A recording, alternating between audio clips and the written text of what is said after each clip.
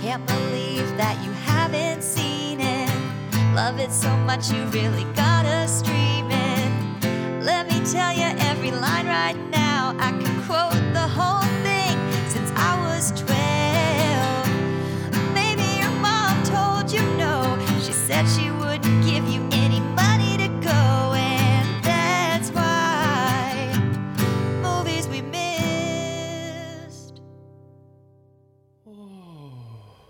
It makes me want a hot dog real bad. Hey. It's not the legendary Jennifer Coolidge. It's your host, Brandon Greenhouse, and his co-host, Johnny Girl Hammer. And you are listening to Movies We Missed. And before we get into it, which you know we will, as we always do, we want to let you know, if you are interested in following up with us or stalking us, there's a live webcam that I have going to Jane's house 24/7, only in the bathroom, inside the toilet. But you can find us on Instagram and Facebook at Movies We Missed, and we're also twitting over on Twitter at MWM Chat. Jane, what did you think of my Jennifer Coolidge? You know what? I was so taken aback because I've come to expect like the normal hey from you when we start. And so this was turning our whole process on its head, and I'm really trying to find my bearings right now. I did love it. I will say I was so surprised that I really didn't get a chance to measure how good your Jennifer Coolidge was. So I'd love it if you would do that for me one more time. Okay. Ooh. It makes me want a hot dog real bad. That's pretty good. That's pretty good. You. I will say I don't have any notes, and I love the big exhale. I try and like at the fully beginning. fill my Coolidge fantasy. So I really we have so much in common. There's so many things that we could talk or not talk about all day. We love soups. We both We love love soups. love soups. We both love shopping at big box stores. We both have a fetish for surplus. Well, you were going a little off book, but that's the piece from Best in Show, right? Yeah, I was trying to build from Or not off book, I guess. From the That's not the right foundation. term. I mean, but, yeah. I was improving a little bit. I was No, totally improving. dancing. I loved it. It wasn't a read. I loved it. I thought it was Just great. so everybody knows, Jennifer Coolidge has nothing to do with this episode this week. No, she but was not in any of the movies that we've watched even recently. When I did that yesterday on the couch next to Dave. He is very critical of me. And As are we all. yeah, we leave ourselves off the judges bench, though, don't we? Of course, always. Don't hold that mirror up to ourselves, do we, Jane? Never. But yeah, no, I was singing this to him, and I started doing a little cool, and he was like, "That's actually pretty good," and it meant more than it should have meant to me. The thing is, when someone compliments an impression I do, and I'm not good at impressions, I literally, my head grows 10 times its size. Like, it is an ego inflation that, I don't need, but I'll take, and I love. But the thing is because I'm not good at it, and I feel like I don't deserve it. So when I hear it, whew, I'm happy. You do some stuff good. But yeah, I was really excited about that, and It was excited to fantastic. share it with you. And thank you for giving me that encore opportunity too.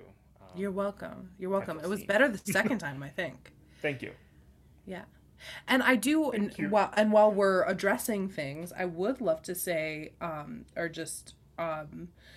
as I always do, dissect the middle name choice for me. You called me Johnny Girl, which is, well, my brother's name is Jonathan. Oftentimes we call him Johnny.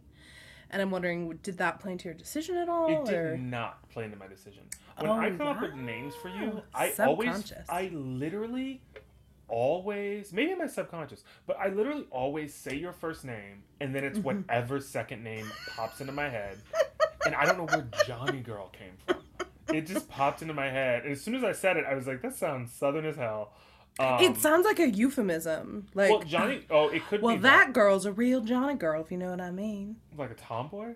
I don't know. Fill in the blank. See, in the South, that would Johnny girl would mean that either your father or your grandfather's name was probably Johnny, and that would be how that person had that nickname. I can almost guarantee you. That's really cute. I mean, your whole family has a lot of cute nicknames. And there's a lot of nicknames in my family. There are family members who I don't find out what their actual name is until like the funeral, and you see the funeral program, and you're like, "Who's that?" And it's like, "Oh, we've been calling that person a nickname." Some of the nicknames are low-key and high-key offensive. I'm not going to get into those on the show, but they're wild, the names that people come up with for people. And I think there's something so funny about coming up with nicknames, like, about, like, a characteristic about a person that, like, maybe they don't love. Yeah. But it's like, in my family, if you had, like, you know, been in, like, an accident as, like, a youth, and you, like, walk maybe with like, you know, there was like a distinct sort of walk as a result of like that injury, then like everybody in my family would be like, "Hey, Lip," and that's your nickname. And you just, or they'd be like, "Hey, Hobble, hey, Cane Boy, come here." It's like that's what everybody's been calling you since you were 2, so you don't know it's awful. But the accident that like defined your life and you can't get away. Oh my god, it's like everybody in my family has a nickname. I think that my grandmother's kids are the ones that don't really go by nicknames as much, but that's because of my granddad though. My granddad really hated the nicknames. Oh, he put a stop to it. He was his whole thing. He was like, "Oh, your family, this country ass nicknames everybody's got. You don't want those names for kids."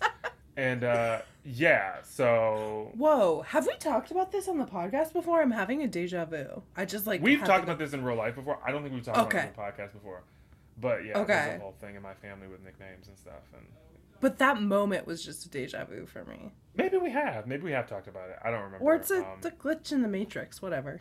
Who knows, right?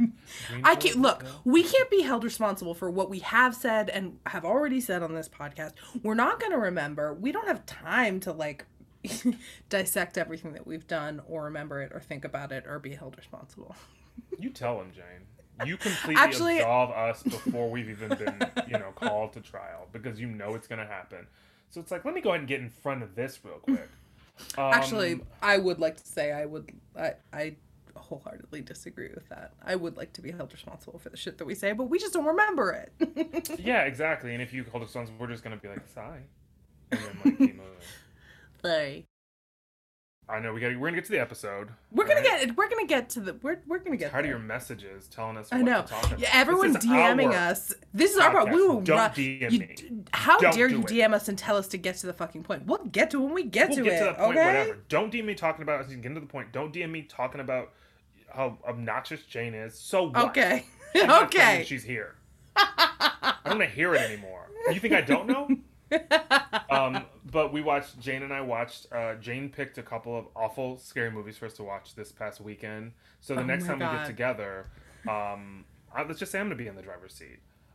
Brandon, you helped pick. First of all, you suggested the first one. Okay, I'm going to say the one that we watched that was really... suggest the first one. No. Thrown out, and then everything changed, and we were ready to go. You don't know which one I'm talking about. You don't know which one I'm talking about. You suggested *Malignant*, which I knew we did that watch. is what I knew you were talking about. I did know. I thought you suggested it. I didn't suggest it. All right. We talked about it days earlier because we were like, oh, we should walk that. We had to watch that because HBO is like threatening us that they're gonna take it away on the 15th before Halloween. Just like screw you guys. But yeah, it was what it was. And it was not good. I'm so sorry. I wanted it to be good, but it was not good. It wasn't even like funny bad until that like last scene with the last scene was really because people may not have watched it, but yeah. But the twist is like, or like what the reveal is like it was actually very funny. Yeah, it's so fucking stupid. It was real stupid. And then we watched Blood Harvest. Oh my god! I can't. I'm sorry, I just screamed, but I can't believe we've gone this long. Cut everything and just have us talking about Blood Harvest because this was the most insane movie we've ever seen. It was crazy. It was like a crazy scary movie from I want to say 87, right? I think it was 1987, starring Tiny Tim. Who is like a art singer comedian type, like Okay, so for those of you, alternative, like so for those of you who don't know, in the 70s, I think was his height of popularity. He was sort of like, I guess he played I think he played the ukulele and has a very high pitched singing voice, and was popular in ways that I don't understand, because he actually, just like without the clown makeup that he was wearing in the movie, just like as himself, seems like a very terrifying person. yeah, it was. But he was playing a weird clown in this movie, and it was a wild movie, and it was this crazy town, and this girl returning home from college, I believe, and like looking for her family and trying to find them, and like all of the little twists and turns that come up along the way, and it was a doozy. It was. If you guys want to watch it for free, it's on Tubi. Right, we are not. Let 'em know. We're not sponsored by Tubi. We are willing to be, although I don't know how much cash they're working with. They Jane, so roast them and then tell them that we're willing to be sponsored. I know, but like, no, actually, Tubi has come through clutch a few times within our situation. We've been able to watch some movies for free via Tubi, and they do have some insane movies. Like, we never would have seen Blood Harvest, and it is a wild movie. None of it makes sense. It's like there's so much gratuitous nudity. There's so much bad like continuity. Like, just for instance, at what point one of the characters gets like stabbed in the like upper arm with like a huge like hatchet type farming equipment. I don't even know what it was. And it would be life ending. You would lose all the blood and you would die. But instead, he is able to continue to pursue our heroine and like put up a pretty good fight. And when it cuts to him like 2 seconds later, he doesn't have the wound anymore. This very, very epic. It was like a fire poker that went through his arm, and it was like a geyser of blood, and he was covered in blood, and he's wearing this white button up, and then the next shot, unscathed. Yeah. And Tiny Tim is dressed as a weirdo clown the whole time, and that is not the thing that scares this woman. And he shows up at her house uninvited multiple times, and she's like, "Hey, Merv," with like zero terror in her voice. But then, like, randomly, like he shows up like multiple times, pops up in the window. One time, just walks in while she's in the kitchen, and she's like making coffee, and then he walks in, and he's like, "Hey." And then she's like, "Hi." And then she's like, "You want some coffee, Merv? I'll make it." He's like, "No, you sit down. I'll make the coffee." And it's like, first of all, I'm already in the process of making it. Like, I know you're putting something in my coffee. Like, I don't trust your little clowny hands to be messing with any liquids I'm imbibing. No. Also, there's Comet. Like, that Comet is all over this movie. It is on the top of the sink. Comet. That Comet. Yeah, the Comet used that cleaning product that my grandmother used to get in there with back in the day. It's the powder bleach that everyone's parents used in like the 90s. It was all the rage. It was all the rage. It was everywhere. You clean out a bathtub with it. You inhale it and die. It's like very, very, very toxic. And it was literally like I don't know if they gave some money to this movie, but it was in every scene. You could see like a canister of Comet. It's like those music videos now that you like, they want you to know that they're sponsored by like Ciroc. So every shot it's like them like pouring glasses of Ciroc, and like Diddy's in the background doing the like, take that. I told you that we won't stop. Like, this is Adele, and that doesn't fit musically. But yeah, so it's a lot of that. Also, this reminded me, Jane, do you remember, did you guys have carpet in your house at all growing up? So we moved when I was like 11, but in the first house that we lived in, I think on the upper level we had carpet in some of the rooms. But there was some carpet, but not entirely. Did your mom used to use that powder potpourri that you pour it out of the container onto the carpet, and then you take the vacuum and you vacuum it up, and it leaves like the scent? Oh, no. I don't think. I used to love that stuff. It was just like it was a game changer. That was when you knew company was coming over. It was like, you knew it was about to be like a fancy evening. And just adorn the entire floor with it, and then just hit it real quick with that Hoover. and that The house aroma just would smells sort like of lavender. It will really start just like, taking over the room in this way that was like, we're wealthy.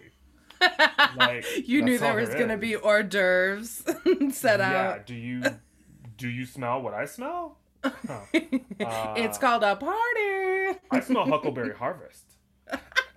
And that means that people from the church are coming over. Get into it. Oh shit! We are going to talk about the movie 1991's Irish opus, The Commitment. Jane gave me Le Movie to watch this week, and I'm thinking that Jane has probably done her job, although you never know when you're on this end. But I think she wrote a synopsis. Hope I did. against hope. Okay, she did. So I'm gonna uncross my fingers. I do want to defend myself. I've never not done my job. I always write my synopses. So don't. It's just like when you work for my company. Before I give you the heave ho, the proverbial boot. Brandon, what was the company that I worked for that you owned? You work for Please. my textiles company. Your textiles. And what kind of We used to go textiles and did we work with? we painted walls. But our thing was we put texture on. I would go outside Okay. before I went to one of my jobs. That's what I call when I work for a client. I go to their house. I call it a job. So when I do one of my jobs, I would go out and I would get a bunch of twigs and just like anything that I knew was going to add like a depth and like dimension. And I would go in, and when I would paint the walls, I would stick that stuff to the wall and I would paint it onto the wall. Beautiful. And it created like almost like it made it seem like it was like you were inside of like a fable. Like it was Right, like the room was alive and you were in a Hansel and secret Gretel. garden, but it was all the same color. Yeah, I mean, call Stephen Sondheim, because you were going into the woods. I mean, whether you liked it or not, That's right. So, yeah, I did a lot of Wow. stuff like that. Beautiful. And what back did in the I day. do for your company? Refresh all of our memories. What did I do for your company? Well, you created a lot of extra work. You did that. You didn't do a good job of filing paperwork. You were always in the petty cash. I remember whenever I'd ask you to do anything, I'd come back and all you would ever say to me was, "I'm right on top of that, Rose." And it was like, enough of this. I need you to get in there and, help me get this stuff done. You were always filing things. It seemed like you were always stacking papers. It was always the same thing, as same stack of papers that you were just always shuffling around. And what was my official title there? Well, you were secretary to the king. And That was me. secretary to the king. Well, I do have some notes about how you run your company and why it's probably defunct now. Referring yourself as the king, as the company owner, kind of gives the impression that you are above everybody else. You're No. No, Okay. I was the king, and I referred to the people that were on the floor going out and doing a lot of the day-to-day work. I referred to them as like the dunces, and they love that. I'm sure. A fun little playful name. I asked them how they felt about me being called the king. And I remember I said to a group of people, this was right after I'd fired you for being horrible at your job. But I went out and I remember I said to everybody, I was like, "Hey guys," and they said, hey king. And I said, "Does everybody think it's cool? As cool as I think it is that I'm the king, that I'm called the king?" And then everybody raised their hands and they said, "Yeah." So that was Well, how and we- I'm sure you created a very safe environment for people to speak out too if they were feeling I wouldn't say uncomfortable. that. No, I think people Okay. knew that if they said something other than what I wanted to hear, it probably wouldn't be the best choice for them from like employment standpoint. And that's all I need the audience to hear is just the truth about that. So, anyways, King, can I read my damn synopses?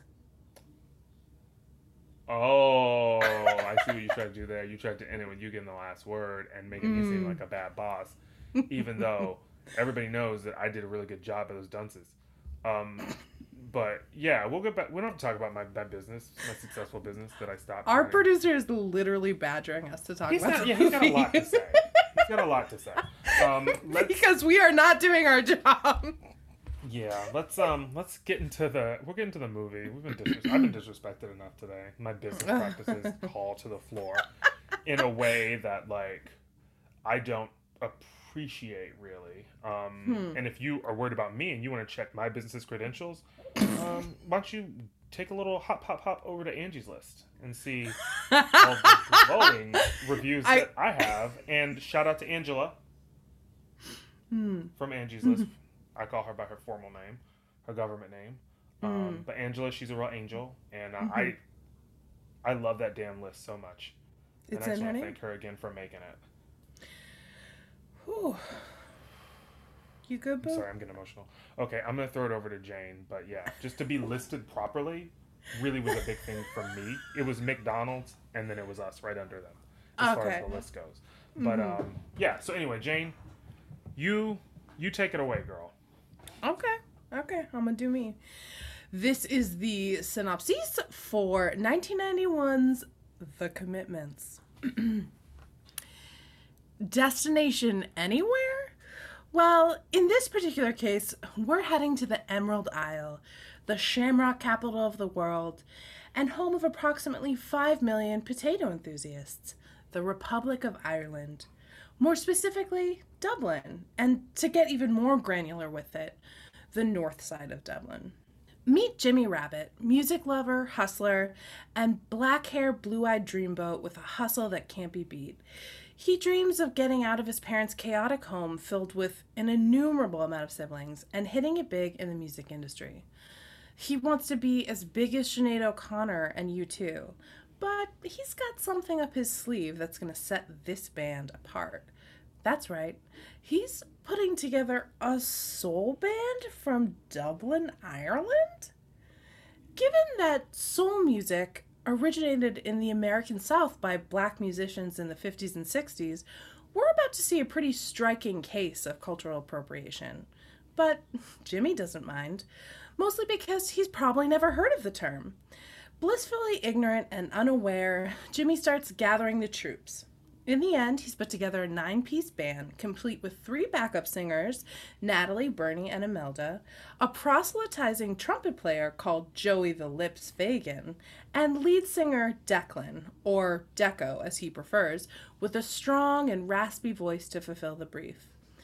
They start off shaky, but after hours of practice and true commitment to becoming the, quote, saviors of soul, they end up garnering some local buzz. But, as is often true with a story like this, as soon as they gain a little fame and a possible jam sesh with the one and only Wilson Pickett on the horizon, egos flare up, conflicts abound, and a healthy amount of fisticuffs take center stage.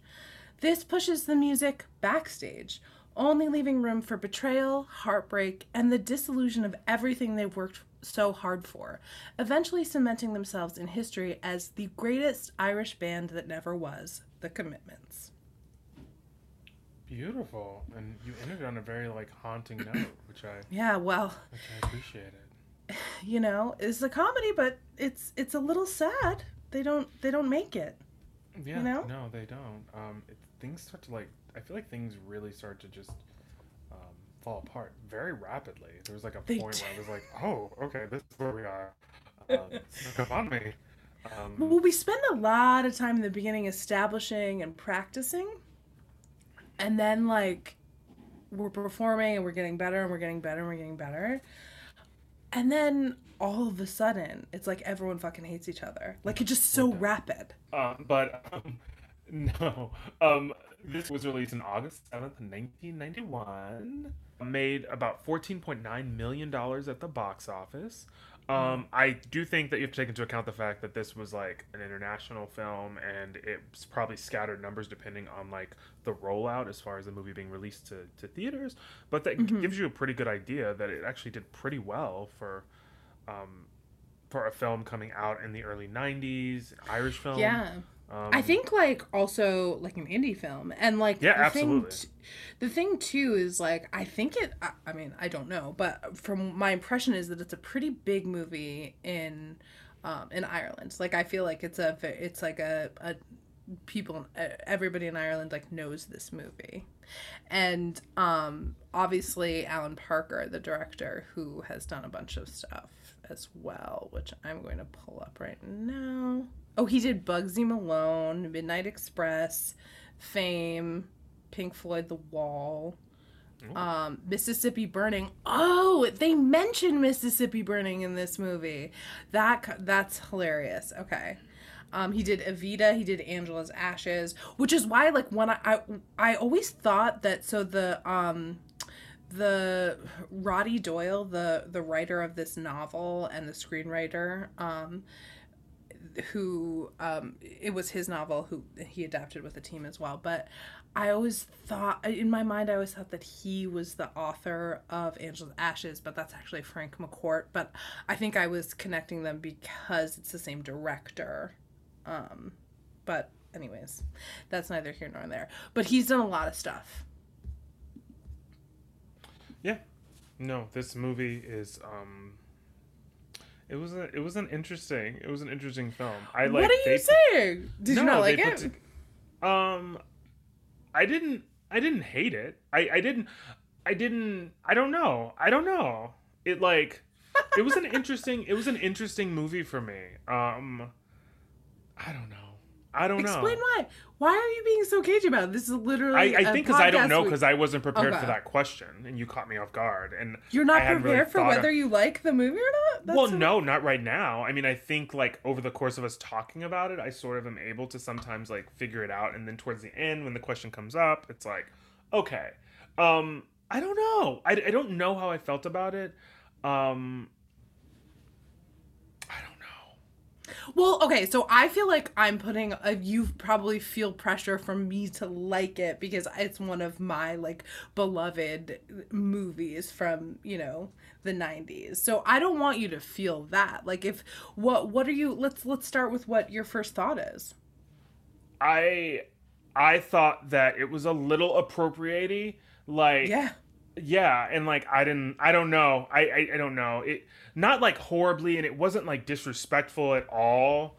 But I don't know. It I don't know. Look, it wasn't. I agree with you that it was appropriating for sure, but that was not something that I had the capacity to, like, or I'm sure I had the capacity. I'm not going to excuse myself. That's not something that I knew about when I first saw this movie, or when for sure. And I'm not like holding that. I'm not like holding that. No. I think that was something that I was like, that it was just it was a thought that was in my mind that was in conversation with other thoughts as well. Not and I feel like appropriating may even be like a little bit of a strong word, but I mean, I don't think so. There's literally a point in the movie when they're watching a videotape of James Brown performing, and they're talking about how they want to, like, steal from, like, do what he's doing. So, and it's also, there's a moment in the movie which, when I heard it, I thought, this is probably why Jane likes this movie. It's a moment where you're gonna drag me. I can tell already. Yeah, well, it says, well, one of our hold on, God, I feel like Jane. I didn't normally have everything pulled up. But... Oh, please, you do not. I do. You know, I normally have everything pulled up. I have stuff pulled up. Okay, not like, you know. Not like Sephora's website. I mean, I normally have things pulled up to do with the movie. But Jimmy's talking, and I actually wrote down the quote. And Jimmy says, the Irish are the blacks of Europe. The Dubliners are the blacks of Ireland. So say it once, say it proud. Say it once, say it loud. I'm black and I'm proud. And I was like, of course, something Jane identifies with. Well, when I was watching, because I haven't seen this movie in a very long time, when I was watching, I was like, no. And I was like, oh God, I hope it doesn't, like, expand into like a chorus of, like, chanting that, because then I will literally be like, oh, this is not okay. This is not held up. But thankfully, someone just whispers it or, like, mouths it, and I was like, okay, that is in some way better. But yeah, in that moment, I instantly was like, Jane's exactly who I knew she was. And so it was nice to get that confirmation. You sending me your subliminal messages that you think all sorts of thoughts. Some of the stuff you said out loud, but to hear Irish people in Dublin can understand the black experience. Well, you've said that to me before, that you think that Irish people are the blacks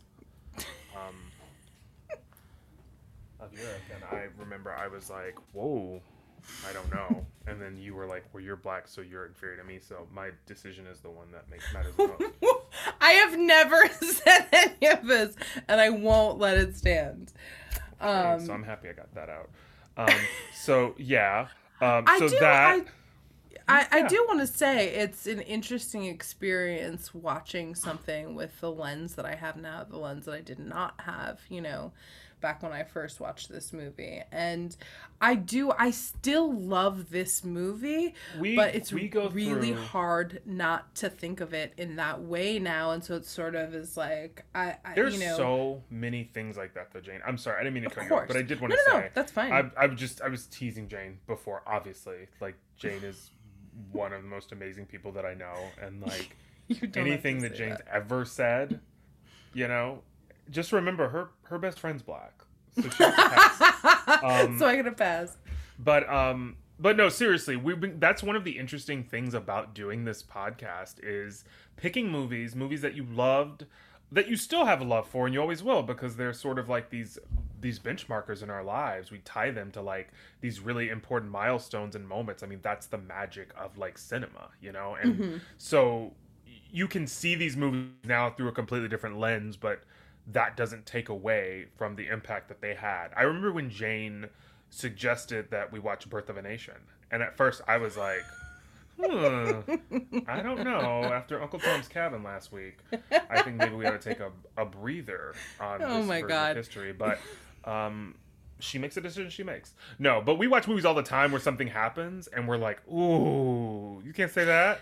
Yeah. And you don't remember it, and you watched it when you were like 7 years old and like eating cereal and just like, ha ha ha. And like, you thought it was okay to say that. Like, there's so many movies we watch that like they say something like homophobic or like transphobic, and you're just like, oh my god, like, and you cringe now. And you think about how like when you watched it the first time, like you didn't even have the tools to like process it, or a part of you thought, even as a young person, like, oh, that's but you didn't feel like you had the space to like share those things or like explore those thoughts or feelings. I'm not excusing it, I'm just saying, like, I think there's like a sense of ignorance that you have that like you have to own and move forward with, because like that's the thing too. I think this is the first movie that we've watched that like that either one of us has chosen that it's like, oh, this is fully based on like, it's not just a moment in the movie, the whole movie is about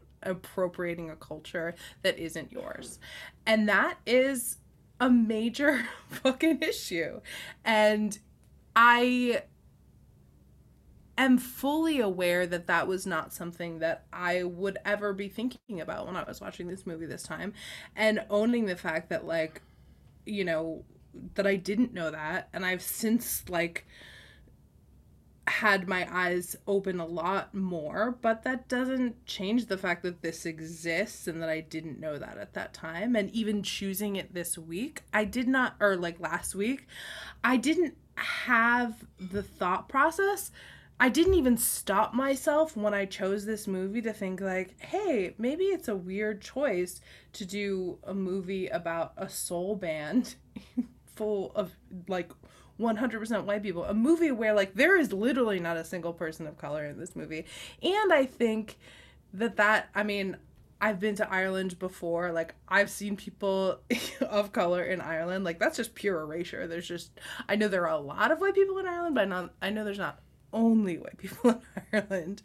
So sort of owning that fact that like I didn't, until it was the moment that I pressed play when I was watching this for the first time, and I was like, oh, I did not really think this through. I didn't think about this movie. I just thought about this movie as a movie that I've loved.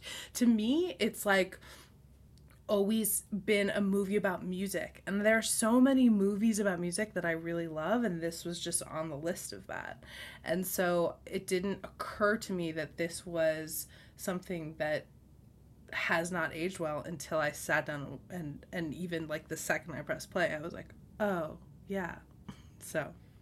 But, I mean, also, I will say that, like, it was, like, a thing that happened it was a part of this movie. And I was able to, like, have those feelings and then push through.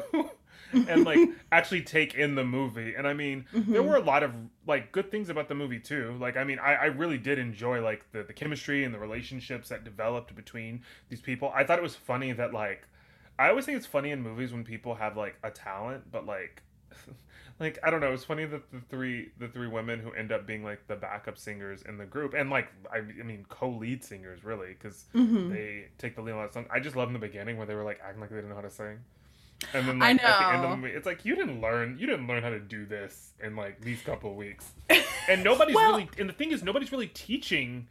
I mean, I guess in a way Jimmy kind of is, but they don't have like a musical director, so it's like no, you didn't it's take just like like voice lessons. Well, in some ways, I feel like Joey the Lips Fagan was sort of like taking charge as musical director. Talk about problematic and gross characters.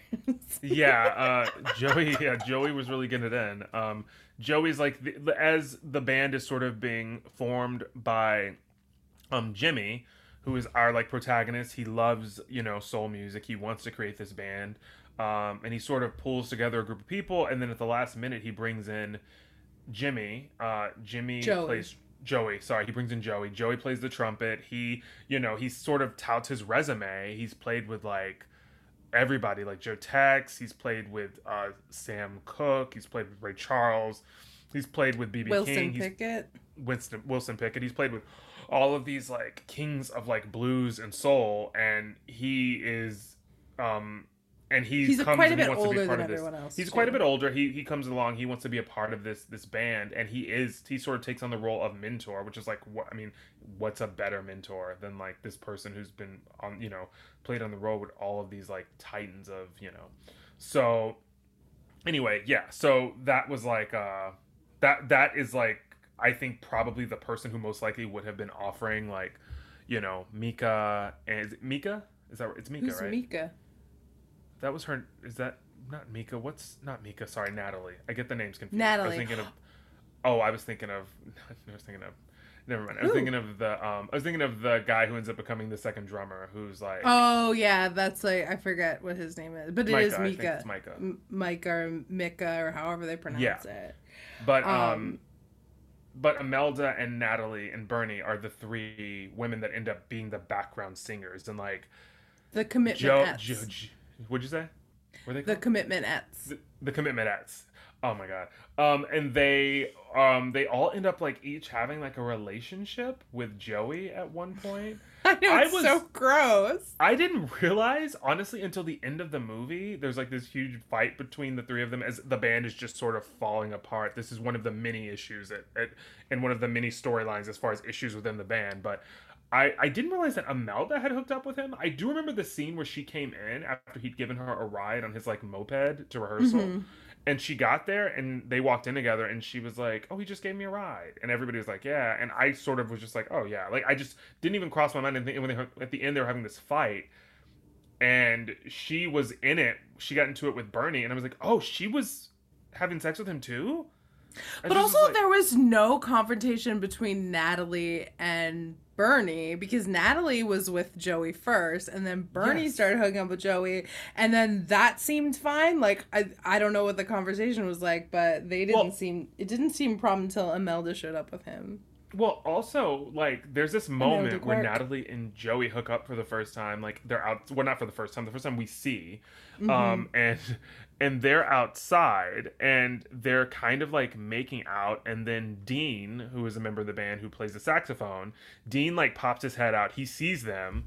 And then he goes back upstairs. And he tells the other band members about it. And then Bernie gets pissed and she goes over and she's basically defends her friend and she's like, don't talk about, like, you know, so what if she is, like, you know, she's an adult woman, she can do what she wants, like, why are you all talking about it, you know? And they're all talking about how gross Joey is, and but she's like really like capping for her friend, and so it was like surprising to like see later on that she's getting in too. It's like, oh, so everybody's getting a little bit of Joey, apparently. Which he's like so gross.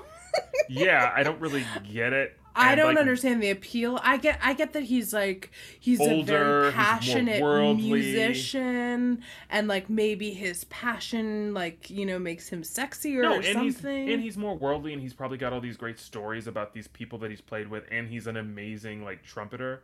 So like I'm sure that like all of those things maybe, and it also when it speaks I can't get over the skinny ponytail though. That's a very he has a skinny upsetting ponytail, and moment also for me. one of them comments and mentions that he has bad breath, which I was like, that checks out. Ugh.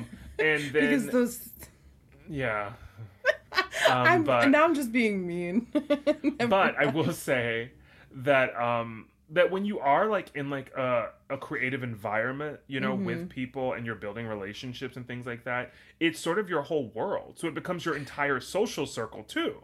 So it's Totally. like the people that you spend every day with, a day in and day out, and you're drinking together after you get done with rehearsals and things like that. I personally never had a showmance of any sort. But I do know that it happens a lot in shows where all of a sudden people are like making out with each other backstage, and then everybody's like, they hooked up last night or whatever, and There's you know, it's just so, there's no hornier group of people than creatives and people like it's making true. something They together. need I something don't to do know. with all of that intense, that energy that nobody else in the world understands. I know, and people just rubbing their genitals on each other the whole time. You're like trying to make something. It's like, all right, Yeah, exactly. It's like we're keep real it in your artists. pants. I mean, I don't know. I've never had a showmance, but I'm sure, given the opportunity, I would. It's I mean it's really common. It's really common in just the creative circles. I feel like it's like-minded people who you know are really passionate about their art as well. So it's Absolutely. like, you know, it is grounds for, you know, all sorts of things to grow. So so that sort of becomes a part of it. And also I did note that I thought it was really funny, the beginning scene when Joey's like, not Joey, Jimmy, my goodness, when Jimmy's trying to start the band, and Jimmy has the scene where he's like, he wants to know what the influences are. Who are your um, influences? who are your influences? And I will also say, and this is not me being an apologist or in any way like No. making an argument in defense of cultural appropriation, but I will also say that like we do have to keep in mind like the time period that this movie was made in, and like Yeah, the absolutely. people that made it, because I think that in their minds, I know that they probably had no clue. But most people This who are was cultural this was who've done- made. I am 100% certain this was made as a love letter to soul Oh music. yeah, no, I agree. And it sucks that like it turns out this way, and you can't. It's hard to view it and I think also viewing it for the first time now, it's probably like, I think if I saw this now for the first time, I would feel much more like, I would feel much less love for this movie than I would than I do now, which is like because I have the history with it. Again, I'm not excusing myself or anything like that, but I just am I want to talk about this because I think it's an interesting predicament that we're now in as just people getting to learn more and having more conversations and educating ourselves more. You come face to face with things that you love that aren't above board, as they say. Absolutely. No, I mean, honestly, I couldn't say it better than that. Jane was a really big fan of David Dukes for a long time. And so I had a conversation with her, and I was like, they're not just a Christian organization. There's more to like what's going on with them. And I think we should talk about it. And Jane, in Jane's defense, she was open to hearing me out. She didn't initially believe me. I tried to explain to her that those hoods were not just like cute pointy hats. And They that, meant like, something, and I didn't that know. insignia, it's got a message, and it's not one of, you know, love, peace, and soul. Okay, Don Cornelius has nothing to do with this one. Okay, lady, and we fought about it, and it was really weird, and it was difficult for me to be in that kind of argument with Jane, because You know, I'm just friend. gonna let you drag me this whole episode. no, I just wanted to say that piece, because once she heard me and she saw some of the stuff that I showed her, then we were in a good place again, and we found our way back to My each mind other. opened So, up a little. I learned. It was too late, but I learned. Yeah. And then also, so we've got our lead singer as well, Deco, who, it's really funny, in the very beginning of the movie, he's a wedding singer, and as Jimmy's putting this band together, he mentions, I believe it's to Outspan, he mentions, like, I don't want him in the band. or I don't like this guy, and he's like shit faced performing at a wedding, and he's just like can like barely stand up. Although I do think it's really funny. No, he wasn't talking about him. He was talking about the guy that was leading the band that they were playing in. Oh, I thought he was talking about Deco. No. They were talking about the Ray. guy Ray, I think Ray. it was. Because I wrote down Ray, and then later on in the movie, I was like, his name's Deco. Maybe Ray was maybe that's his nickname. That's Southern nonsense. But yeah, so my bad about that. But Deco is the lead singer, and he's great. He does like have this way about him when he's like really feeling the music, which I am like of two minds on, where like a part of me is like, I love the sort of like reckless abandon and the fact that he just gives it everything he has, and he doesn't like care what it looks like. But there's a part of me that does like chuckle to myself when he's really going in on like, in the middle of a song in midnight hour, and he's just like really like he looks like he's gotta take a dump. He just like pulls all these insane contortions with his face, and you're just like, and I mean he's got a great voice, so you're just like, you do what you need to get there and sing us a beautiful song. But it is hard sometimes to watch it, because it does pull you out of it, because you're like, what is that mouth doing? Dave did say that he felt like Deco was doing his best Joe Cocker. That's a really good point. I didn't think about that. Yeah. I see I that. was It's the also Joe Cocker thinking fantasy. a John Mayer face. Like, people make fun of John Mayer, like, when he gets really into his guitar playing. Oh, also, Nick Jonas makes some weird faces, too, sometimes. Does he? Yes. Wow. Yeah. Okay, I'll have to look that up. Well, sometimes I'm just like, which I guess is the same case for, like, John Mayer. Both people that I like. But, like, I was just like, y'all aren't doing enough vocally to, like... You're not singing that hard to me. I'm not going to say that about Joe Cocker, because Joe goes in. No, he is giving Joe went it. in, Joe, but, yeah. But Joe Cocker, you go back, you listen to some, like, Joe Cocker albums from, like, back in the day, and, like, I mean, Joe Cocker is, like, he's that girl. Like, he is going in vocally, and it is and just... making no apologies for it, and I'm here for it. All the goosebumps on my body are here for it. No, Joe Cocker is amazing. Incredible singer. What just is it? That voice. Oh yeah, Mad Dogs and Englishmen. That whole album is fuego. Check it out. You heard it here first, probably. But yeah, Joe Cocker, amazing. Deco's doing a great job, and he has a lot of that same like that gritty raspiness. That gritty raspy quality to his voice. I was thinking about, this is not what the podcast is about, but I was thinking about, there's like, Tell us. You know what I'm talking about. No. So on the season of, Jane and I watched the season of American Idol, where Crystal Bauer-Sachs and I think Lee DeWyze were our top two. They perform With a Little Help with Joe Cocker.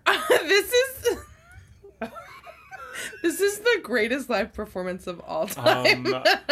And there's a moment at the end where, like, it's like the two of them, and they're right towards the end, and it's like, I think it's the bridge. I was gonna say I think it was the bridge. Yeah, it's the bridge, girl. And that's the Do you need anybody? And like Joe Cocker like lets out this like growl.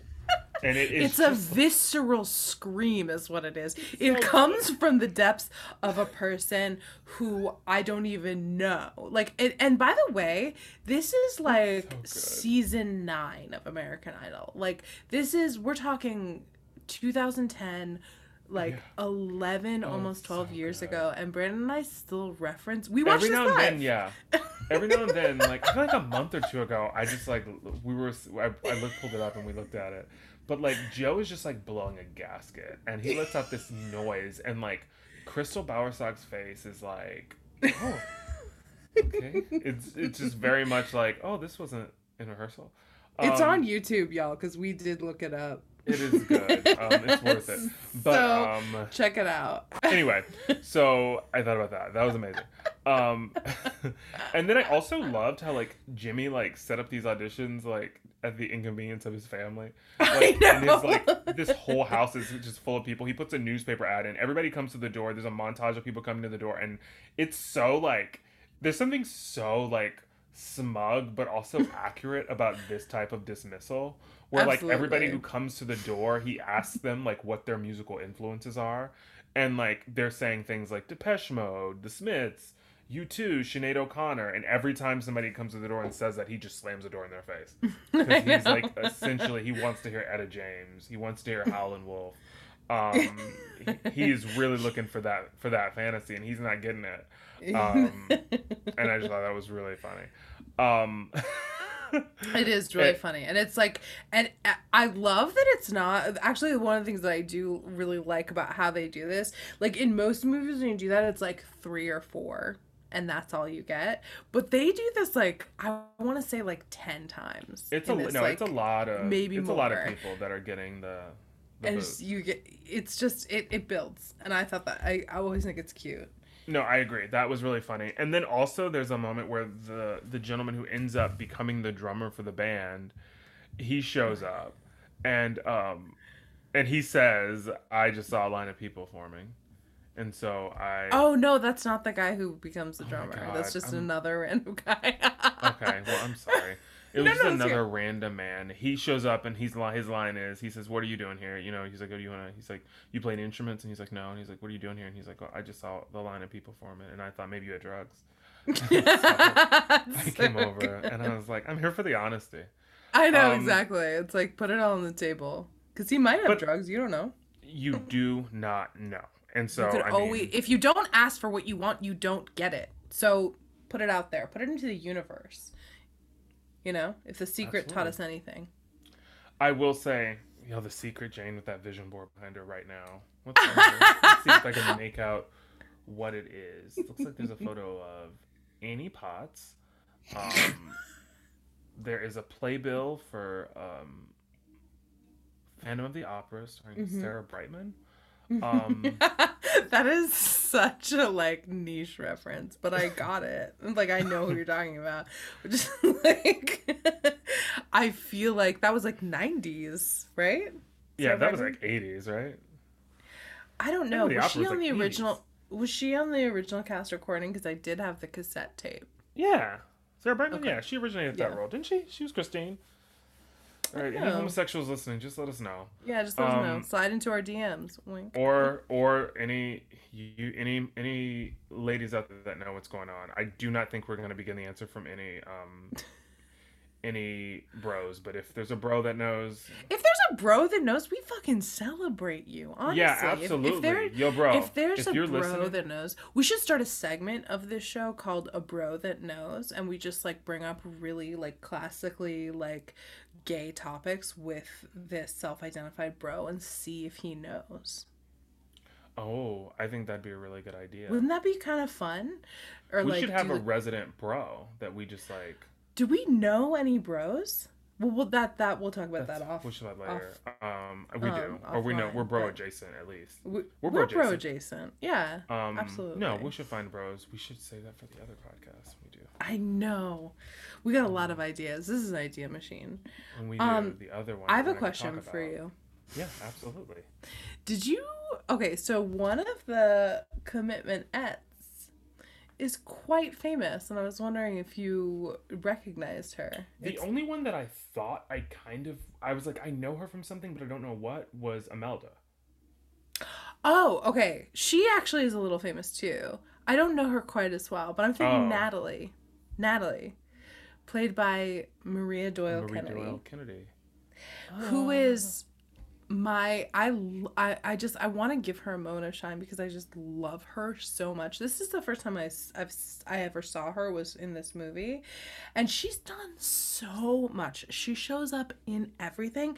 Not only that, she is a musician and has like albums and stuff like that. She has this gorgeous, like very raspy voice that I really love. But she was on Downton Abbey.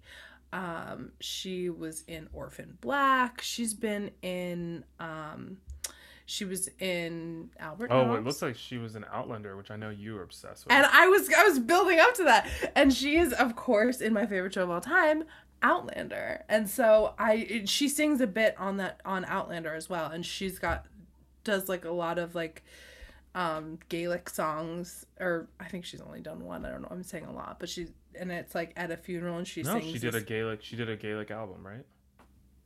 I have no idea. I'm talking about you're just Outlander. You're just making statements, so.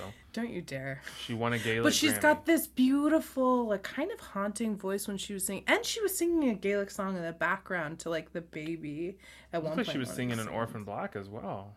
There's I just photos love on her her IMDb so much. of her. And I just want people to, like, recognize her. I just want to give her moment. I think this is her very first movie. And it's only been up from there. This was great. She was really good. Angeline Ball, who plays Imelda, she's wonderful. And then Brana Gallagher, who plays Bernie, she's also wonderful. The three of them are great. I like to give shout outs to all the women, not just selective. But yeah, that's just me. I'm different. That way. They were all fantastic. I just wanted to call out Maria Doyle Kennedy because I just love her very much. Yeah, no. How dare you? No, go off, Jane. Anyways. So anyways. It's so spicy in here tonight. I don't know if I'm going to make it. Exactly. I was thinking the same thing. Yeah. So I think that also one thing that has to be pointed out is Joe's mother, in this movie is, I mean, I don't use the phrase out of control too often, but she's seen things. She has seen things that she can never unsee, and that's reflected in her makeup. She's given full on Baby Jane. Oh my god, absolutely. And I wonder if that was the reference photo for the makeup artist. or if it literally just said sex pot, and she was like, gotcha. And then she showed up, and they were like, we weren't looking for like turn of the century sex pot. Like, you're giving us like full on like talkie girl. Like, you look like you were there the first time that sound was introduced to motion pictures. That wasn't what we had in mind, sis, but we'll do what we can with it. We'll roll with the punches. Those are some choice pantaloons and garters that you're wearing. Did you see how much the movie cost to make? Because let me see. It was in rubles, actually. Hold on. Okay. I always. Oh, also there's also another really famous person in this movie. Oh, so about 5.4 million euros. And so Euro for people or... out there who pounds, sorry, 5.4 million pounds. My bad. Did you recognize another super famous person? Oh, Colm. Yeah. Oh, besides him, yeah, Colm Meaney, of course. Why did I call him by his first name? Like Colm, like he's in your fucking contacts on your Colm. phone. Yeah. Phone Colm. Tell me something I don't know. Yeah, my boy was in this movie. Colm plays Mr. Rabbit, Jimmy's father, and he's wonderful. He doesn't have a lot of airtime. He's but underutilized. I really thought he was going to have a bigger arc as a character. I thought there was going to be. I imagined from the first scene there was going to be a big like father-son like dynamic of like his father being like, "I want you to give up this blasted music. Get back to the factory." You know. Well, that's also an interesting thing too, because like I don't know much about Ireland at this time, but it seems like they are, from what I understand, they're in the north side of Dublin, which is very working class, and this is all I'm getting from this movie.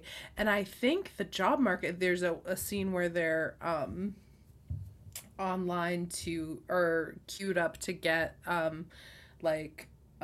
unemployment and stuff, which is like, ooh, man, back in the day you used to have to show up every 2 weeks to get your check. Nightmare.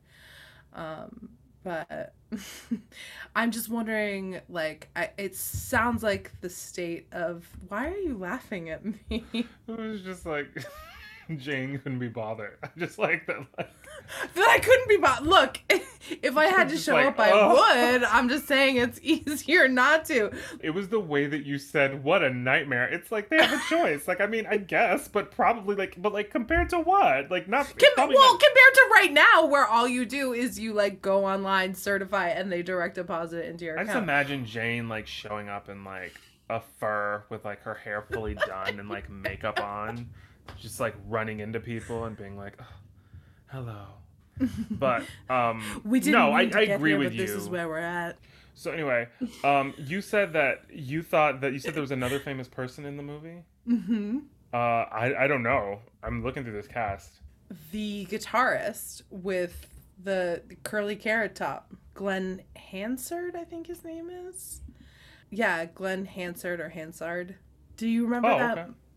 Do you remember that movie Once that came out about like busking Irish I people? didn't see it, but yeah, vaguely, yeah. It was like really famous, and I think like won some Oscars or was nominated or whatever. And so he was I think he wrote and starred in it and played a lot of the music.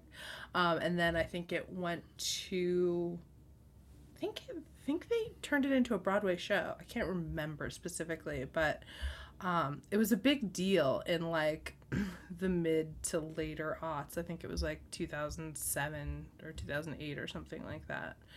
But I remember when that first came out, I was like, why does that guy look so familiar? And I remember them looking up and being like, oh, that's the guy from The Commitment. So that's just kind of crazy.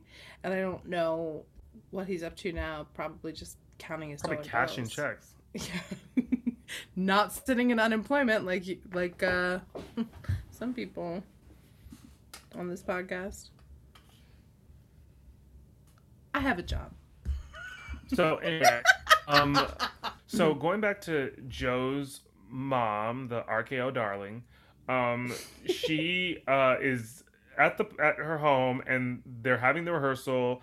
The three women who will become the Commitmentettes they show up for the rehearsal, and the rehearsal is happening behind the house in like I don't know what it is exactly, but they have to climb a ladder over like a brick wall. And then there's a space up these stairs. So I don't know if it's like a garage, or like this, like a maid's quarters sort of space above a garage or something like that. But it doesn't look like an inhabitable place. Like it looks like a shed or something. It may be like a shed or something. I just thought it was Yeah. weird that like you have to climb. It may not be. Maybe it's not their property, but they have to I climb think it over was. this ladder to get to where they are. And like the mom is like, they come in and they're like, oh, we're here for the rehearsal, and the mom sort of points to the backyard, and then they like go out the back door and they're in like the backyard, and she's like, okay, right around there. And they're like, okay. And she's like, a little bit further, climb that ladder. And she's like watching them with this smile on her face, which is like, I would not be going over that fence. I'd be like, I don't know who you are. I'd be like, this feels like a Trap. poor choice. This feels like when you're watching a horror movie and you see someone trust someone they shouldn't. When a woman looks that terrifying, you have to think, is Tiny Tim going to be on the other side of this ladder? Exactly. Also, there's this moment when he goes over to Bernie's house, because Bernie's missing rehearsals, and Bernie's taking care of like her mother's brood of children. I know, there's so many so children. many kids. It's like, stop. And Bernie's like a grown person. Yeah, like definitely Bernie's in an her adult, 20s. and she's yeah. like taking care of like 100 her children. her infant siblings, and it's like, this Yeah, mother it's needs like- to stop having children. I hate to tell women what to do with their bodies, but oh my god, girl, you Enough gotta is stop. enough. Also, it's like, I'm sorry, this is all so like elitist, but it's just like, it's not her job to take care of your kids. Like, she like literally can't live her life. Like, what is going I on? know. She's like, I'm working and then I'm just coming home and taking care of like my siblings. And the thing was, when I first saw the kid, I was like, oh, Bernie has a child. I didn't know. And then Of I realized course. that they're not her kids. They're not her kids. And her mother is like currently pregnant, and it's like, oh Yeah, my it god, is, girl, like- can you ask daddy to at least pull out if you're not gonna? I know Irish Catholics don't really like birth Oh. control. Can you ask daddy to pull out? That is one of the most vile phrases I've ever heard. It's so gross. Ugh, I just imagine her like I sitting on her genuinely father's cannot knee believe I just said that. and being like, Why is she sitting on her father's knee? She's in her 20s. well, it's easier to give medicine sometimes a little bit of sugar. So maybe she's like, Daddy, would you mind pulling out a mom a little bit before you Daddy, please meet pull out. before you meet your glory? What is meeting your glory? Orgasm. Oh, that was so beautiful. I missed it. Did you? It was so it was such a beautiful description of jizzing that I didn't didn't quite clock it. Dottie, before you put your period on your sentence, could you pull out maybe at the last word? I think maybe he'd respond better to that. Also, so when he's on his way up in the elevator to see Bernie, since she's been missing rehearsals, I love that like Jimmy is so out of control always. He's always I know, trying to fire he's so people. He's always trying to fire people from this band that nobody's getting paid to be in. It's like I know. It's like, you can't fire me. I'm not being paid. You can't fire me. I have no financial incentive to be a part of this. But he's on this elevator on the way up, and there's just this kid with a horse. I know. He's downstairs, and he's got this whole ass horse. He's living a full Shetland pony fantasy. And I do love the contrast of like having like a bunch of like modern day stuff, or at least modern in the 90s, and then just like horses all around. It makes you very much feel the energy of like a very, very old European city that's modernized as well. It's like that, dichotomy. It's like two worlds sort of like colliding, Yeah. It reminds me of, sort of like, it's very like Hometown Glory, The song by Adele? Yeah. No, I'm not going to sing it, but I know you want to, so please. No, I don't actually. That's not a song that I feel comfortable with. But, anyway, that is kind of the vibe I get of this very sort of like imperfect place, but it's got this sort of magic to it because it's like the place that you grew up. And I think like they do a really good job of showing, like, when you think as Americans, I think when we think about Ireland, we always think of like rolling green hills and, potato famine. Sure. Well, yeah, that comes up from time to time, but I was thinking more of like the visual images we have of Ireland, which is like, sheep running free on these rolling green hills, a red-headed child, the IRA, in, like, a gorgeous Irish sweater, yeah, I mean, of course those things exist as well, but one thing this movie does is it doesn't show us any of that expected Irish scenery. You're in the city, and you're in the grittiest part of the city, and you're walking through mud and dirt, and you have these beautiful cobblestone streets, but you also have, a burning trash can, or, unattended children just running amok. And so it was a view of Dublin that I feel like also when you think of like the city of Dublin, you think of like, those bombings in the 70s. I was thinking like Trinity College and like, St. Patrick's Cathedral and stuff like that. Yeah, that stuff too. Shamrock Shakes. That is like... Actually, did you guys have Shamrock Shakes in the South? What do you mean, from McDonald's? Yeah. Yeah, duh. Okay, well, I'm just saying we didn't... I don't know why I got so defensive. I don't know why you came in so hot with that. I don't know. I thought next you were going to ask us if we had the McRib. No, it's just, I didn't... Gross-ass McRibs. For those people who are not in a part of the country that has Shamrock Shakes, which do some people not have... Yes, baby, shakes? That's where I'm coming from. I'm sorry, I'm speaking from a place of privilege. I've never known that existence. And it's embarrassing, and it's showing, a time where April came around, and I couldn't head on over to, the local, Mickey D's and just walk up to the counter and say, give me a free Shamrock Shake, boy. Boy. Yeah, that wasn't... they gave it to me.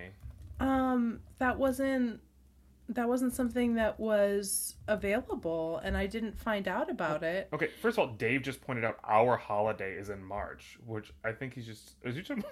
First of all, white yeah, shut up. First of all. Second of all, claiming it. Dave, are you Irish? I've never ever heard Dave claim any sort of like... Dave, do you have Irish heritage? I'm sure he does.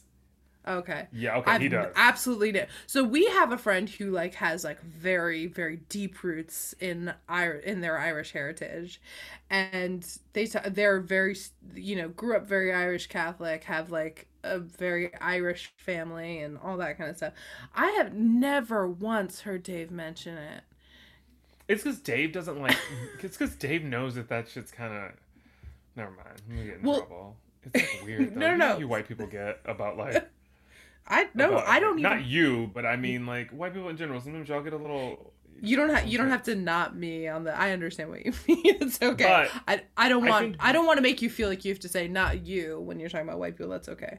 Well, I know you don't. You only claim them sometime when you're on a group call with David Duke. It's a different energy, and I have to be quiet. And that one time you told me to put you told me to put the blanket over my head so you didn't see me in the corner. And then you're all, "Hey, Dee, how are you?" Dee. That's why I fired you from the paint texture company that I had, because you were that girl. Paint texture? When I was doing those walls. I thought it was a textile company. What It were was you a called? textile company, a paint texture. It doesn't matter. Whatever I call it millions of dollars. All right, I call it go revenue, off. Ma. That's what I call it. I call it number 2 on Angie's list for several years. Only several though. But yeah, that's what I didn't want to go crazy. Yeah, I don't even know what we're talking about. We have like fully gone off the rails around here. I love that Micah, he ends up becoming a part of the band. He is he's the doorman for their first like professional like production.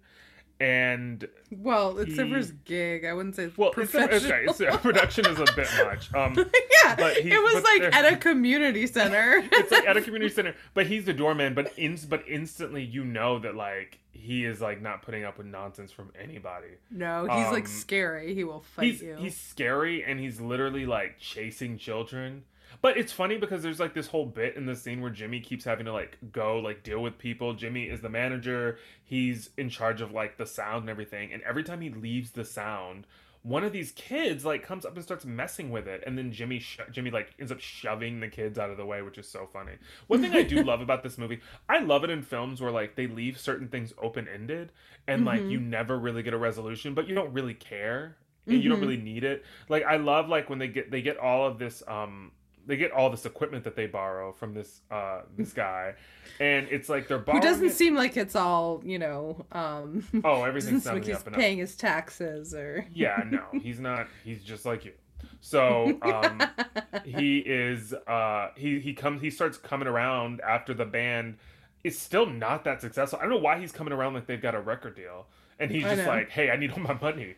And then it's so funny to me because the first scene he asked Jimmy for the money. The first time we see him, the story, who knows how many times he's asked, but he shows up at one of their first gigs and he's like, "Hey, I want my money." And Jimmy's like, "I don't really have it yet." And he's sort of like, "Okay, I want my money though." And then he leaves. And then like the next time we see him, he shows up at another gig, and then he's like got goons with him. And like they are ready to like take Jimmy out, and they just like grab him and start roughhousing him in the middle of the bar. And it's like, I didn't see any sort of escalation. It would have been nice to get a second time where maybe he popped up, so at least I see it's building. It was just like, this came out of nowhere. You were totally fine with it the last time we saw you. He told you he didn't have the money. You were like, okay. Little did I know that you were like, bet. The shit was boiling under the surface. Boiling well, over. That's the thing too. I find in this movie, people are very quick to bring it to fisticuffs, as they say. There is a very quick sort of a knee-jerk reaction to start fighting, and it's like I think about myself and how I would literally do absolutely anything to avoid a physical fight, and it seems like people that's the first move, is that they just start fucking punching each other. Yeah, no. I mean, words come second, and that's only sometimes. The other thing I wanted to note was that when the band gets together, they've got this idea in the spirit of all of these great soul bands to wear suits. So they're all wearing these black suits, which they look very nice in. And I was like, okay, that's a really like cohesive look. Like, love it. Everybody looks the same. You've got a costume that you know you have that you're going to be wearing. It's uniform for the group.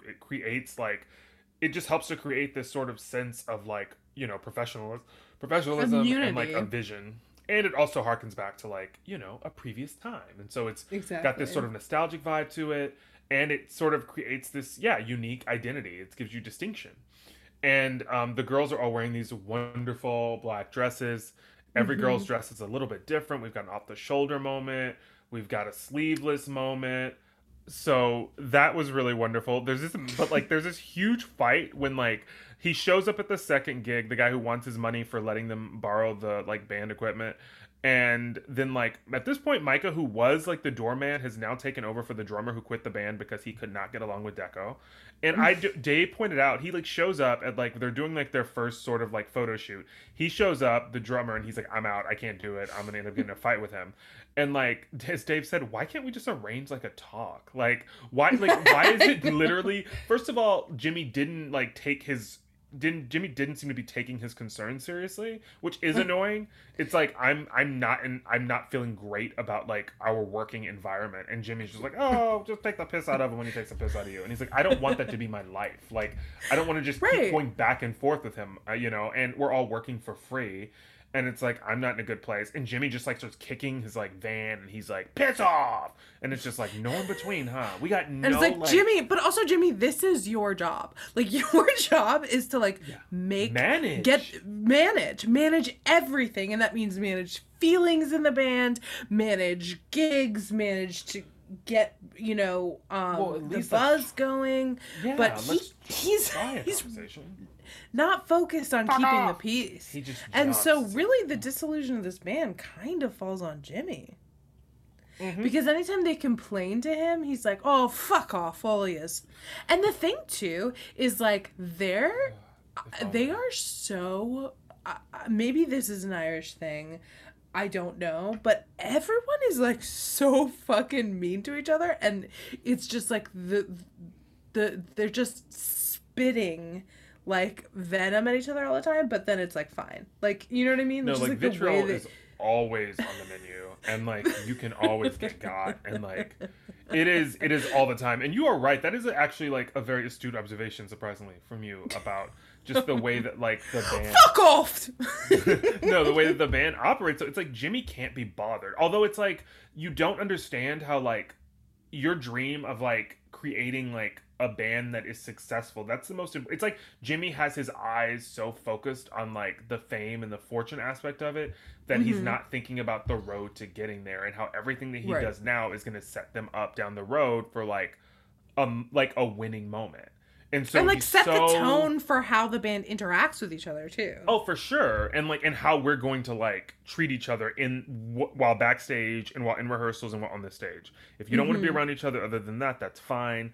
But like, no, like Jimmy doesn't do that. And like, there's frequent montage, like not montages, but there's frequent cutaways to Jimmy, like in the bathroom, like talking to himself, or in the bathtub, or washing his face. And he has these moments where he's being interviewed by people in his, in his mind, and he's living this like fantasy of like this life of like, wealth and opulence, and like he's really like his own fame, which I think is like really interesting. One of my notes is that like, how often does the manager of a band become famous along with the bands? Like, maybe back in the 50s or 60s that happened a little bit more frequently, but most of the time you don't know who fucking manages the band. And he's like, he's trying to have like, I feel like he's trying to have like a Brian Epstein moment. But it's like, I don't know if that's your fate. Who is Brian Epstein? He was the manager of the Beatles. Whoa. See, this is what I'm talking about. I could name every Beatle, but I don't know who the fuck Brian Epstein is. But I understand what you mean. I'm sure he was probably a very a manager at the forefront of, But that was a different time period, and you are right. Like, it's not always the case. Everybody can't be. It's almost Kris Jenner. never. Everybody can't be a Dana Lohan. They can try. First of all, how dare you? It's Dina Lohan. I know. I was 50-50, and I made it. But I mean, also known affectionately as White Oprah, apparently. Oh god, there was an episode of Drag Race where the two girls had to lip sync to "Rumors" by Lindsay Lohan, and I was like, oh my God, this is That's so amazing. good. I love that song. Oh, she's tired of rumors. Yeah, so that. Also, the other thing that I noted, there's a scene in this movie when they get their first like a gig that's gonna take them away from like their sort of town and their area where they sort of exist and live and navigate. So they have to get like a vehicle. So they steal like a food truck. And I wrote down in my notes. I think it's the food truck that Bernie works in. Yeah, 'Cause yes, yeah, 'cause yeah. she's really worried about it. And I wrote down in my notes the world's first food truck. Because that was where it started in that moment. Also, there's a moment where they're in their food truck, they're driving. It's one of those movies too where you keep thinking something worse is going to happen and it never does. And I love that in movies because it's almost so radical to not take one of those like red herrings and actually like fully. You know what I mean? Sorry, can you say that again? I missed the beginning of it. I was just saying, like, are you going to listen now? Fuck you. I was just saying, like, there's moments in movies where they take predictable paths where there's like a million different things that can lead to a problem. Like, I kept thinking like when they all get in the van and Bernie's worried about them getting in the van or the food truck and like taking it to this concert, and then I'm like, oh, they're gonna get in a car accident. And it's like, no, they didn't. And then there's a moment where the guy shows up at the gig the second time and he's roughing up Jimmy, and then like Micah jumps out of the band. He's playing drums and he jumps out and just starts beating the crap out of these three dudes. And then the guy says, you know, this isn't the last time. I'll see you. And I'm like, oh my God, this guy's gonna kill Jimmy. And it's like none of those things happen. But it's yeah, like, I think that was the last time we saw that dude. It was, but it's just like there's all those moments. I feel like directors sometimes it's like that's what they like. Like it's like, oh, I was like, Jimmy's gonna die. That's how this is gonna end. No, but it's like the loop moments. is opened and it's never quite closed. But it's also like, yeah, let's leave it open ended like it is in life. Of course, you know that guy. Exactly. He's gone, whatever. And maybe the guy goes after Jimmy for the money after the band breaks up, and he has no fucking way to pay him, and he has to literally suck his dick once a week in order to pay off his debt. And he says, we know how Jane's keeping track of her ledgers. We said, God. Daddy, just make sure you pull out. So sorry. Everybody hated it. I hated that. Everybody hated it. Cut it. God, don't leave that. So don't awful. leave that. God, I just Leave it. The problem that I run into so often is One of them? that we record this and like Dave isn't even on the screen. It's just you and me. I'm in my little room. You're in your little room, and like I just forget that other people are going to that it's not just us eventually. talking to each other. If you guys heard some of the conversation, this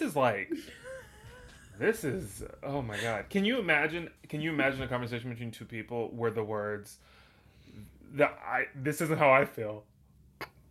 It's either this isn't how I feel or don't hold this against me or don't think differently or don't think worse of me after I say this, but or I know we're not allowed to. I know this is politically correct, but this might be problematic, but and you like check to make sure the windows are closed and the doors locked, and then we share our horrible opinions about something. Yeah, and like this is the best version of us, and I'm sorry for that. Yeah, I am too, and I'm trying to find new friends, but I mean, it's hard fought. I will say that finding a new path when you've been in the soup that is this toxic kinship for so long. We're broken for many people in the world. Or there is a third person there and you say something and then you look at them to be like, are they going to cancel me?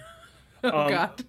But there also was this really funny moment that was really small, but I don't remember the character's name. But the guy I was talking about earlier who like loans Jimmy all this equipment.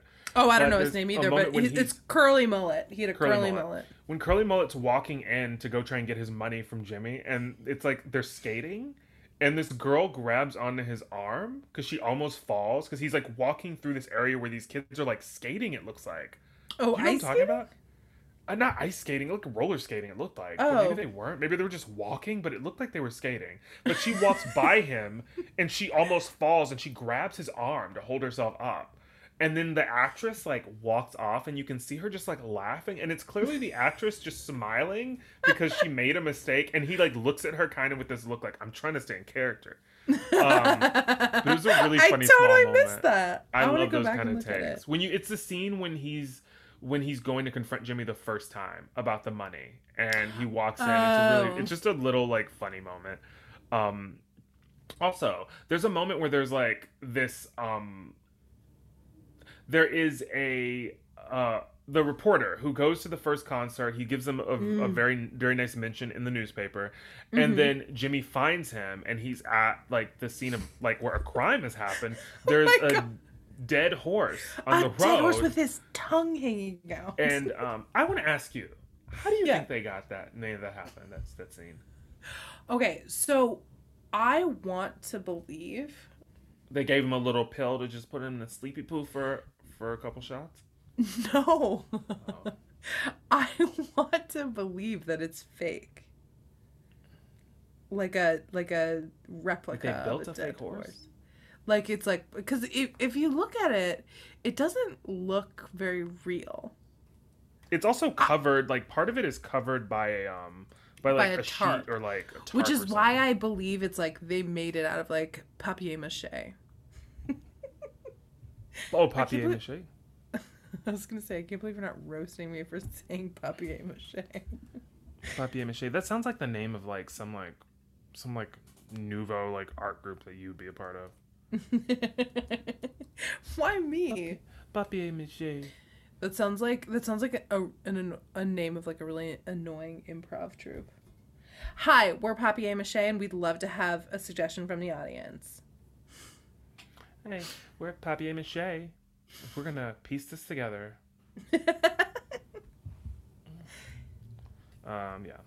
So I don't know. I was looking up information. I couldn't find anything on if that horse was real. I can tell you're Googling it, which is why I stopped talking. Is that all it takes? No, but I looked it up and I couldn't find anything because there's two horse moments. Everything's about that horse in the elevator. Everybody's obsessed with the live one, but they don't want to talk about the dead one. Let's see what's going on here. No, nobody. Yeah, are you? By your question, are you suggesting that they either found a dead horse and decided to film around it, or they killed the horse? You should see. So it does seem like a lot for a scene, though. I don't think. But how do you line up a dead horse for a scene like that? Well, that's why I think it's. Do you go to the glue factory? And I think it's like a plaster of Paris thing.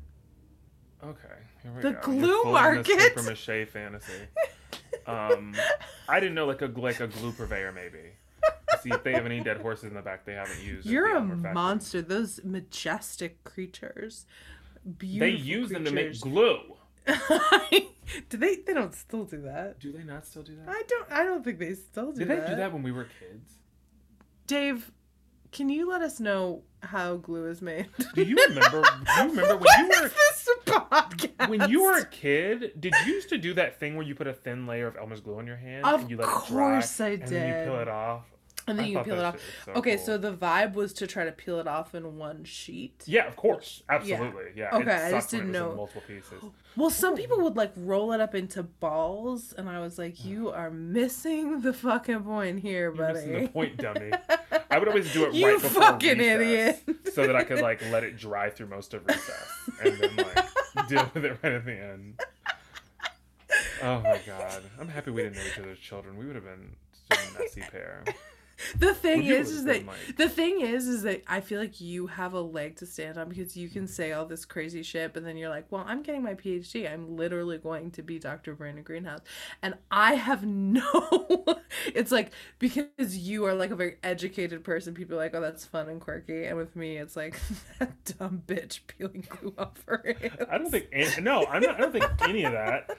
I think that I just have these thoughts when we're talking about movies from this time period, and I remember certain things, and, you know, I just give over to my memories. And most of the time in normal life, I'd probably be like, ooh, let me suppress that, you know, let me not share that with the world, but gosh darn it, you know, I'm going to let my freak flag fly, you know. And we love it. We love that we get to experience that with you and celebrate you. Thank you, Jane. I love you too, and I support you, and I don't care what you do. I'm still going to be there. But so I wondered about the horse being killed. I also thought it was really funny towards the end of the movie. Joey's like, I have this connection to Wilson Pickett. Wilson Pickett's coming to town. They're gonna try and like set it up so that they can like perform they can do like an after show set a jam session. A jam session with Wilson Pickett, which is like incredible. Which is like just not. It's like this local band gets to do that. I don't know. Feels thin. But also Jimmy's fully all in on this, and he's telling everybody, and the confidence with which he delivers this information to people, like, and everybody keeps makes you know that it's not gonna happen. he's like, absolutely.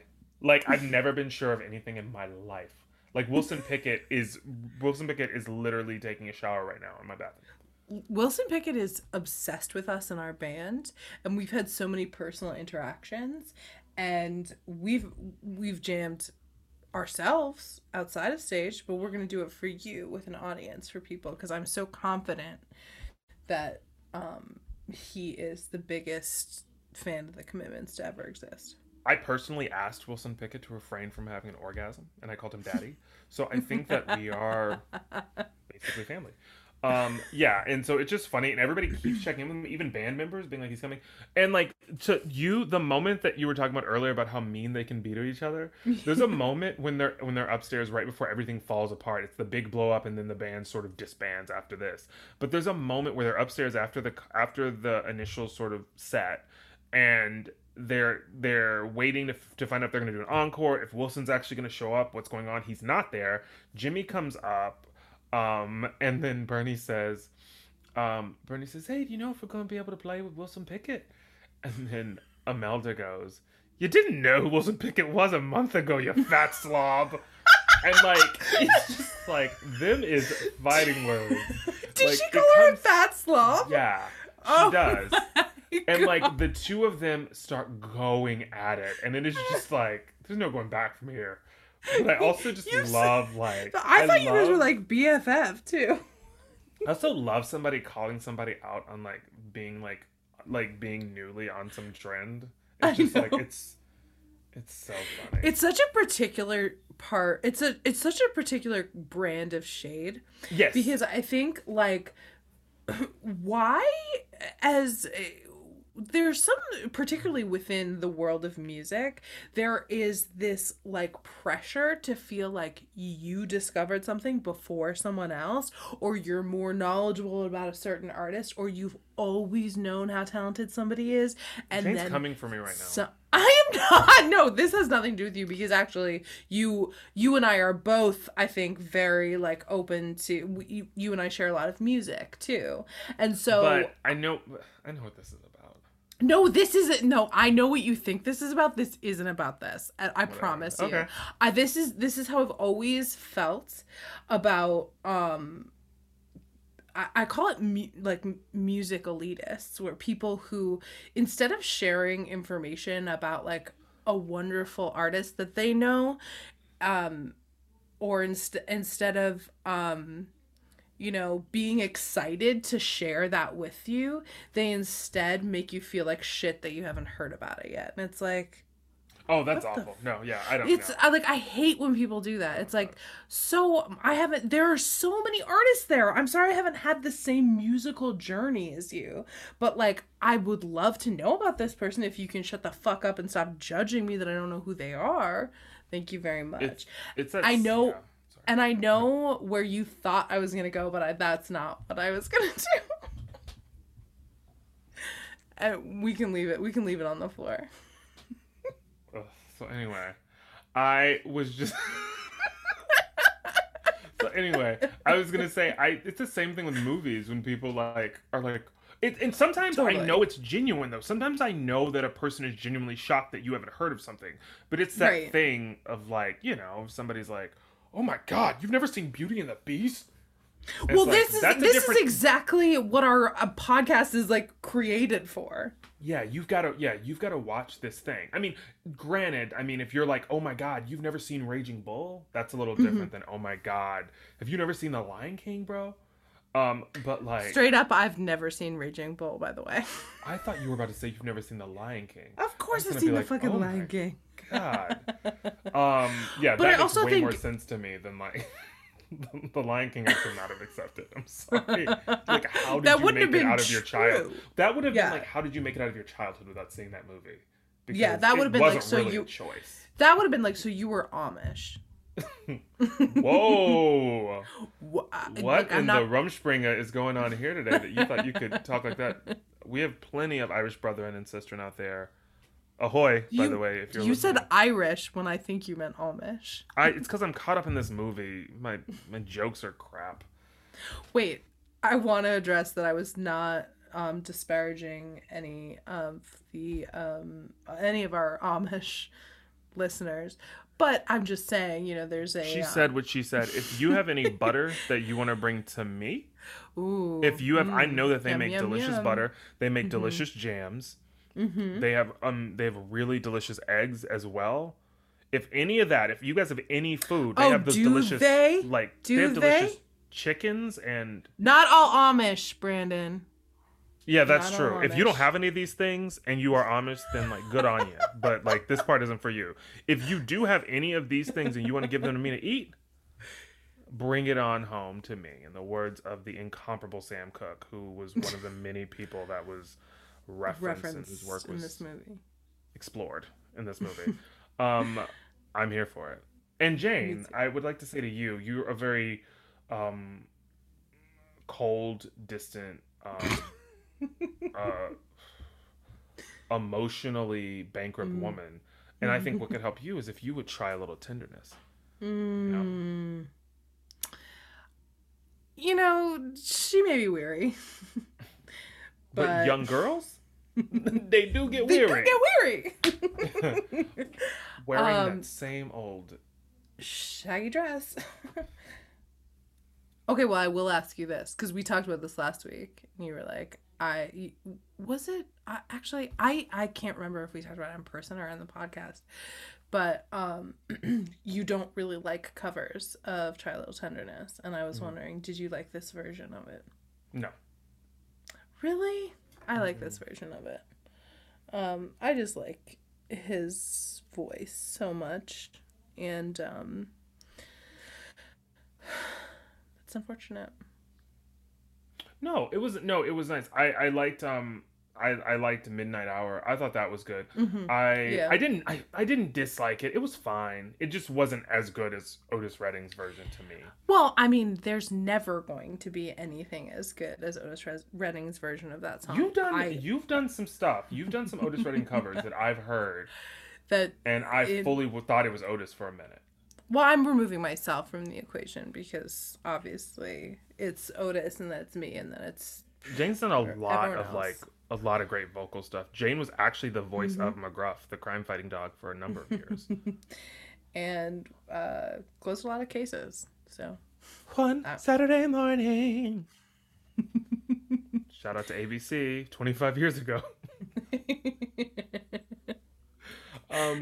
But yeah, no. I did like a lot of the covers. I thought were good, and I was able to just sort of I liked a lot more. I think the more the lesser known, some of the lesser known songs, it was a bit more successful for me. But yeah, I did, and I liked his voice. I did think he had a really nice growl, and he had a lot of control over it. Yeah, which is hard because a lot of singers who have that, you feel like they're destroying their voices, but I always felt like he was in control. He has a lot of power, and the three Commitmentettes also, they each had a solo moment. I thought they had really lovely voices. I would say my personal favorite is probably Imelda. I guess I'm an Imelda stan. Interesting. I really liked. I'm a Natalie stan. I really liked her. Angeline Ball. I see you, sis. I see the work that you're putting in. I see everything that you've been doing on the front, the movement. I see you in those BLM protests and the work. It's not for naught. I'll say that. And I can't wait to make it there so that we can break some really delicious bread together in one of those rolling countrysides. I think that'd be really nice. And beautiful. I got a pint of Guinness with your name on it, Angie. Absolutely.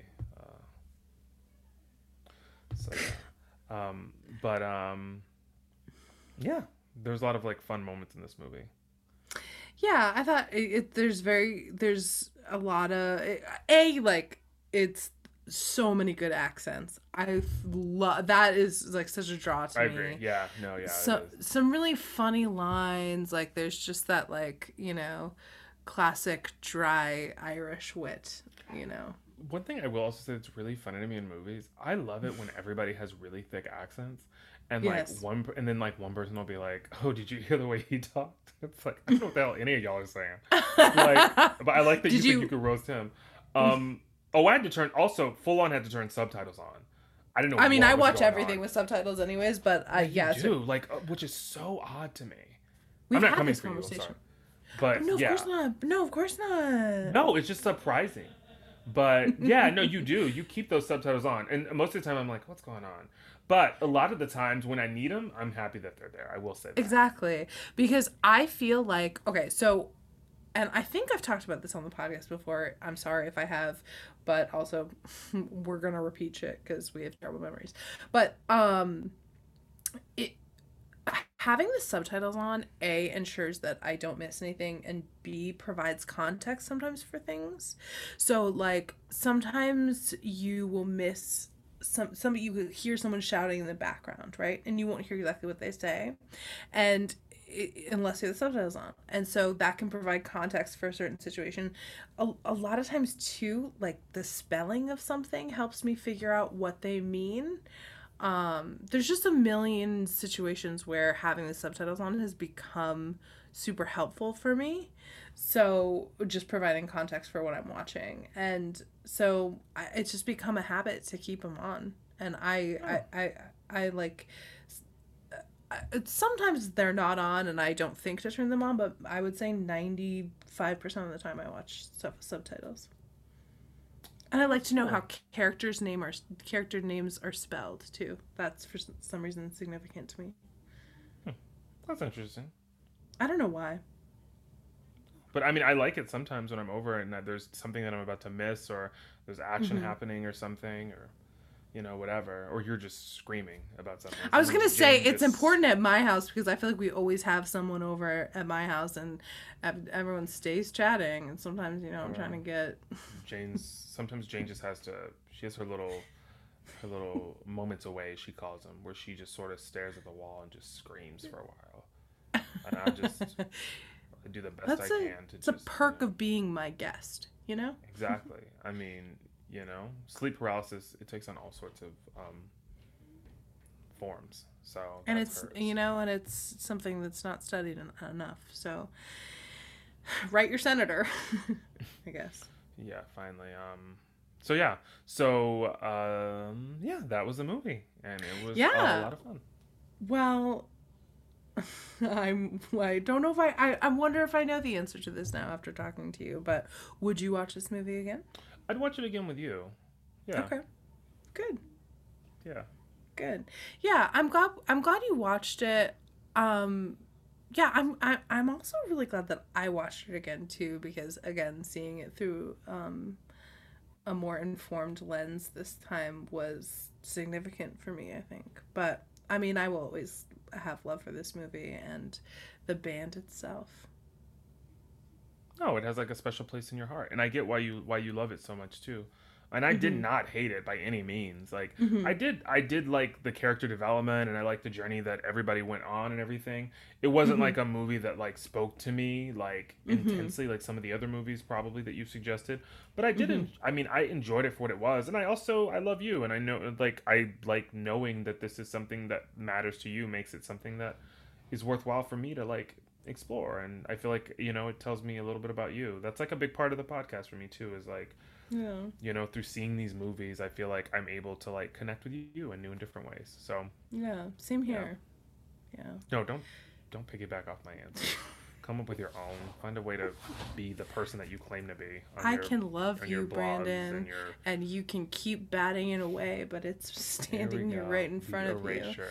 The erasure. Here's looking at you, Dee Dee. Drink from my cup. Grand Master Wizard. As Jane calls you, baby boy, apparently. Ew. It's awful, and it's something that I feel like we need to talk about more. You have your hands in the pockets of an organization that does unconscionable things. Hey, by the way, and if you're getting to the end of this podcast and you don't know Brandon and I personally, I just want to let you know I have no ties to the KKK or David Duke. Oh, I needed said. Them's big words. Them's big words for a clan girl. As a queer, half Jewish woman, they wouldn't have me. And also, what is that? Dave just goes, what? Dave literally from the other room just goes, what's a clan girl? None of us know. Oh. Although you do know if you were in Alabama and like you were at like, I don't know, you were eating like fried alligator tail at some place and someone walks up to you and she's like, I'm Shirley, I'm a clan girl. You would know exactly what that meant. You know and you'd exactly be like, oh, what God, that get out of here. You'd be like, Shirley, I'm gonna need you to step away from the table. Yeah, you'd be like, oh no, good for you. No, I don't have any problem with it. Get the fuck out of here. Okay, girl, you do you. It's all good. I'm a clan girl. You like them tater tails? You like them gator tails? We got you. Clan girl through and through. Anyways, since we're done slandering me, I didn't want that to be how this ended, but you know. But here we are. You strapped in. You knew what this was. Hopefully, I did. I always strap in, and I say yes and speaking of yes and, is there a movie that you have that you would like for me to watch next week? There is. I am going to give you to watch a Fantasia film. This is it's a classic. You haven't seen it before probably, but it is going to be a feast for those eyes, and you're really going to enjoy it. And you're welcome in advance. I am giving you a movie called What a Way to Go. You've never heard of it. Never heard of it. What year? 1964, mama. Oh, we're back to a classic. I'm enjoying these classics. I am. Good. That makes me happy. This is I picked one from Jane's birth year. I knew that would have a little bit of extra meaning to her. Go. No, but I think that you'll enjoy this one. I mean, I'm excited. Always excited. And I'm excited that you all have made it to the end with us. Hopefully it wasn't too chaotic for you. Hopefully we didn't scare you away, but you know, you have to have, I think, a strong constitution to make it to the end of this podcast. And I'm proud of you, those of you who've done it. And we thank you and we love you, and we'd love for you to follow us on Instagram and Facebook at Movies We Missed. Check us out on Twitter at MWM Chat. And finally, give us a written review. 5 stars, and write a little something for us on Apple Podcasts. We would appreciate it. We love you. We will see you next week for What a Way to Go. Is that what it's called? Yep, What a Way to Go. We'll see you next week. We love you. Thank you. And good night. Good night, everybody. Ooh, you can probably smell the wiener water through the microphone, but I got myself a hot dog on the stove. It's time for me to take a little trip to Chomptown. Bye. Bye.